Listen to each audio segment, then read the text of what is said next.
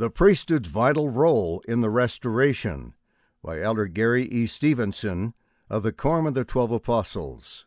Without the return of the priesthood to the earth, the restoration would not have been possible. By April 1829, Joseph Smith had been receiving divine visitations for nearly a decade. The Father and Son appeared to him in 1820 in a grove of trees near his home when he was 14 years old. Joseph Smith History 1, verses 5 through 17. The angel Moroni's first visit occurred in 1823, followed by annual visits, during which Joseph was taught and mentored until 1827, when he received the ancient record written upon plates that would become the Book of Mormon. See Joseph Smith History 1, verses 30 through 54. For 18 months after obtaining the plates, however, Joseph struggled to translate the record because of harassment from locals, revolving scribes, and the loss of a portion of the manuscript. It was a frustrating and painful time for Joseph. See Joseph Smith History 1, verses 58 through 62, and Doctrine and Covenants, section 3. But everything changed in April 1829 with the arrival of a schoolteacher named Oliver Cowdery, who became Joseph's full-time scribe. The translation of the Book of Mormon then accelerated at a rapid pace. After spending much of his time during the fall of 1828 working his farm in Harmony, Pennsylvania, to provide for his family, Joseph turned his full attention in 1829 to the translation of the Book of Mormon. For a brief period, Joseph's wife Emma and his brother Samuel acted as scribes. At the same time, Oliver Cowdery was boarding at the home of Joseph's parents in New York. Having heard about the plates and their translation, Oliver became intrigued and desired to know if these things were of God. One night after he retired to bed, he called upon the Lord to know if these things were so, Joseph recorded, and the Lord manifested to him that they were true. Oliver immediately traveled the 145 miles, 225 kilometers, to Harmony to meet Joseph. Oliver was an answer to Joseph's prayers. 2 days after they met in April, the translation of the Book of Mormon resumed at a rapid pace, nearing completion in an astounding 60 to 65 estimated working days. The whole translation was complete by June 30th. The prophet Joseph may have considered that his whole work was nearing completion, having performed his divine mandate prescribed by the angel messenger to translate and publish the ancient record. Little did the prophet know then that he was not completing, but rather just beginning, his fundamental role in the restoration of the gospel of Jesus Christ. Few events in history compare in significance to what occurred in the spring of 1829. Oliver described this remarkable chapter of the restoration as days never to be forgotten. Joseph Smith History 1, verse 71 note, "Beyond the miracle of the translation of the Book of Mormon, angels soon appeared and conferred priesthood authority on Joseph and Oliver. This revelatory season of translation and restoration redirected and expanded Joseph's view and paved the way for the formal organization of the church 1 year later." Restoration of the Aaronic priesthood. While translating the Book of Mormon, Joseph and Oliver encountered numerous passages regarding baptism and authority. Joseph had previously been told that the Lord would give the holy priesthood to some. On May 15, 1829, Joseph and Oliver retreated to a secluded spot in a nearby sugar maple grove to inquire of the Lord by prayer His will concerning me. As they prayed, the voice of the Redeemer spoke peace to them, while the veil was parted, and the angel of God came down, clothed with glory, and delivered the anxiously looked-for message and the keys of the gospel of repentance. Joseph Smith History 1, verse 71, note, "The angel introduced himself as John, the same that is called John the Baptist in the New Testament, and that he acted under the direction of Peter, James, and John." Joseph Smith History 1, verse 72. Joseph and Oliver knelt as the resurrected John placed his hands upon their heads and conferred on them the Aaronic priesthood, which holds the keys of the ministering of angels and of the gospel of repentance and of baptism by immersion for the remission of sins. Joseph Smith History 1, verse 69. See also Doctrine and Covenants, section 13, verse 1. They were promised that additional priesthood authority would be conferred upon them in due time. Joseph was named the first elder of the church, and he, Oliver Cowdery, the second. Joseph Smith History 1, verse 72. They were also instructed to baptize one another, Joseph to baptize Oliver first, and then Oliver to baptize Joseph. At some point that day, the two repaired to the water along the banks of the Susquehanna River to be baptized. They were forced to keep secret the circumstances of having received the priesthood and their having been baptized, owing to a spirit of persecution which had already manifested itself in the neighborhood. Joseph Smith History 1, verse 74. The river served as a main thoroughfare for commerce and transportation during the spring floods, with a steady flow of watercraft.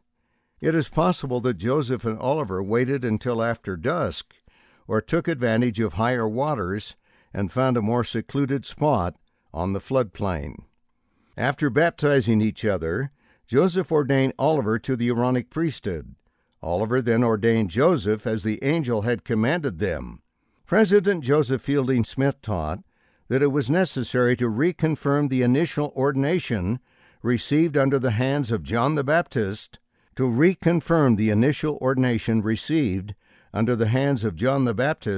following their baptisms, to reseal those blessings in the proper order. Restoration of the Melchizedek priesthood. We have less detail regarding the visitation of Peter, James, and John to Joseph and Oliver to restore the Melchizedek priesthood. Various interpretations based upon reminiscent accounts place the event from the spring of 1829, perhaps late May or June, to months later. Joseph and Oliver never dated the appearance of Peter, James, and John, as they did for John the Baptist, and the restoration for the Aaronic priesthood. They may not have fully comprehended the nature of the priesthood or its divisions early on. Joseph's understanding of the priesthood came incrementally. From 1830 to 1835, priesthood offices were clarified, and quorums, councils, presidencies, and bishoprics were formed. Even the term Melchizedek priesthood was not used as a name for the high priesthood or greater priesthood until 1835. See Doctrine and Covenants, section 107, verse 9, section 84, verse 19, and section 107, verses 2 through 4. Joseph did not provide rough details about the location. In 1842, he recalled hearing the voice of Peter, James, and John in the wilderness between Harmony and Colesville on the Susquehanna River, declaring themselves as possessing the keys of the kingdom. Doctrine and Covenants, section 128, verse 20. This suggests that the restoration of the Melchizedek priesthood occurred somewhere along a 28-mile, 45-kilometer stretch of road between the Smith home in Harmony, Pennsylvania, and the town of Colesville, New York, where the Joseph Knight family lived. The Knight family were early church members and devoted friends of Joseph Smith. They supplied paper and provisions during the translation of the Book of Mormon and later formed the core of the Colesville branch of the church. In addition to receiving the Melchizedek priesthood from Peter, James, and John, Joseph and Oliver were ordained to be apostles and as special witnesses of the Lord. Doctrine and Covenants, section 27, verse 12, and received the keys necessary to usher in the dispensation of the fullness of times. They now had the authority to administer all priesthood ordinances, including the bestowal of the gift of the Holy Ghost. They also received the keys of all the spiritual blessings of the church, essential to organize the church in April 1830 and receive revelation to restore all things in their proper order. See Doctrine and Covenants, section 107, verse 18. Spiritual blessings were manifested through miracles, healings, and ordinances performed by the authority of the priesthood. In 1836, additional angelic messengers delivered priesthood keys related to the gathering of Israel and temple work. See Doctrine and Covenants, section 110.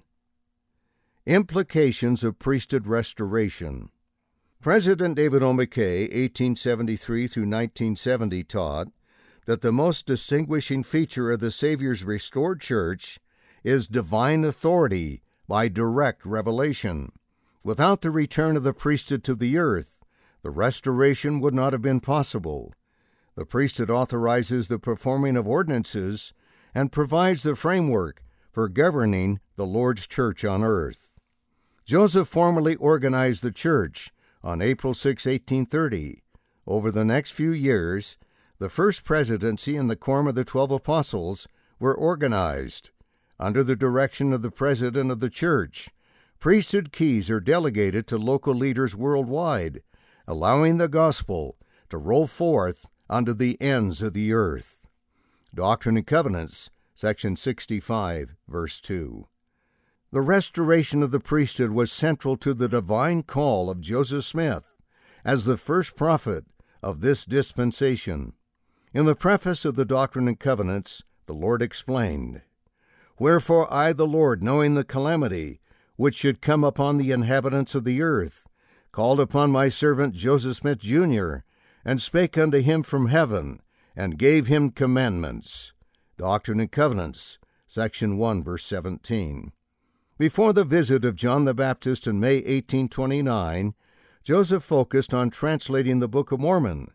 With the restoration of the Aaronic and Melchizedek priesthoods, he realized that his call included much more. Receiving authority from heaven further prepared Joseph to shoulder his responsibilities as a seer, a translator, a prophet, an apostle of Jesus Christ. Doctrine and Covenants, section 21, verse 1.